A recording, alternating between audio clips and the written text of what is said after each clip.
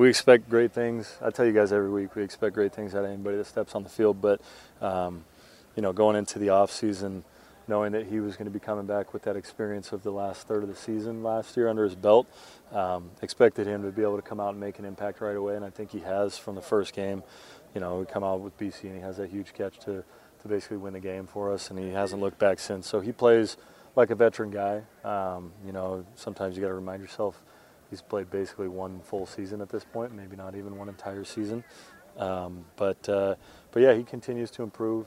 He gives defenses a lot of trouble just based on his ability physically. But he's also a very smart player. He's able to make good adjustments on the field. He had a big catch that set us up for the touchdown in the fourth quarter, on an adjustment that he made based on what he saw, and I thought he did a great job with that. So that's the type of stuff that we know he's capable of. At what point does defenses take him away from you and you have to go back to some of the more established guys? Yeah, I don't think that that's going to be a scenario that can play out simply because of all the weapons that we have. There's no weak spot on the field in that wide receiving crew. So, it's obviously up to me to figure out what the defenses are doing, who they're trying to take away on any given play, and find the open man. But this is not a case like it's been the last couple of years where you can overload the boundary and get away with it, and we're still going to force it in there. We're going to be able to spread the ball around the entire field as we've done all season. I think pretty decent job of that. But I don't see a scenario where they're going to try to do that. Penalties have been a problem all year. Yeah. Did they hit a high point? And was that the climax of it on the weekend? Well, I hope so. We've talked as players. We're going to continue to talk. At this point, it's just a matter of us taking ownership. I don't really think there's anything more that the coaching staff or the management can do because they're not the ones that are on the field playing the game. And it's been us all season long. And early in the season, that can kind of be expected because you got a lot of new guys playing. But those mistakes you expect to go away as the year goes on, and unfortunately for us, they haven't at this point, and they certainly play a role in costing football games. So, it's up to us as the veteran players to really have it hit home how important it is to be more disciplined, because it sucks when it costs you games in the early and middle part of the season, but it really sucks when it costs you late in the year. So that's something that we need to eliminate, there's no doubt. It's a new week, and you're moving forward, but we saw a lot of frustration on the field from you, from the head coach, the bad penalties, everything. It's a tight game.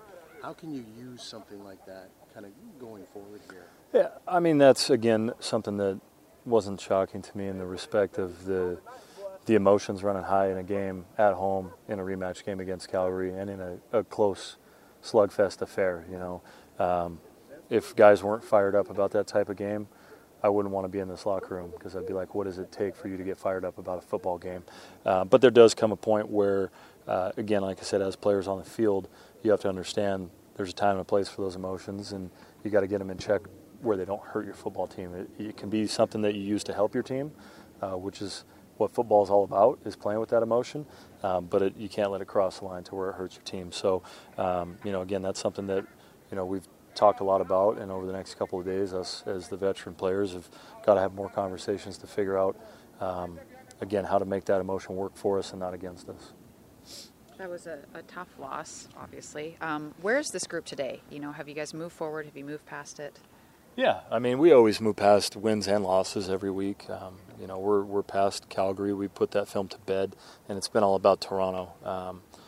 But again, like I said after the game to a lot of you guys and gals, I like where our team's at this week a lot more than I did the previous weeks. I think we played with that, emotion at times that maybe we were lacking in the previous couple of games, and with that confidence and just coming out and giving ourselves an opportunity to win a football game at the end. And that was the difference in the first 7 weeks, and then the next 3 after that. Saturday's game looked a lot more like the first 7 games that we played than the 3 leading up to the rematch game. So, I thought we played good football. I thought we played good enough football to win a game. We made a few little mistakes at the end and over the course of the game that cost us. And, they played good enough football to win the game as well, obviously. But, if we can continue to play how we did on Saturday and clean up the couple of things that are holding us back, then we're going to be in very good shape. But until we get those things cleaned up, it's going to be tough to have the success in the win-loss column that we want to have.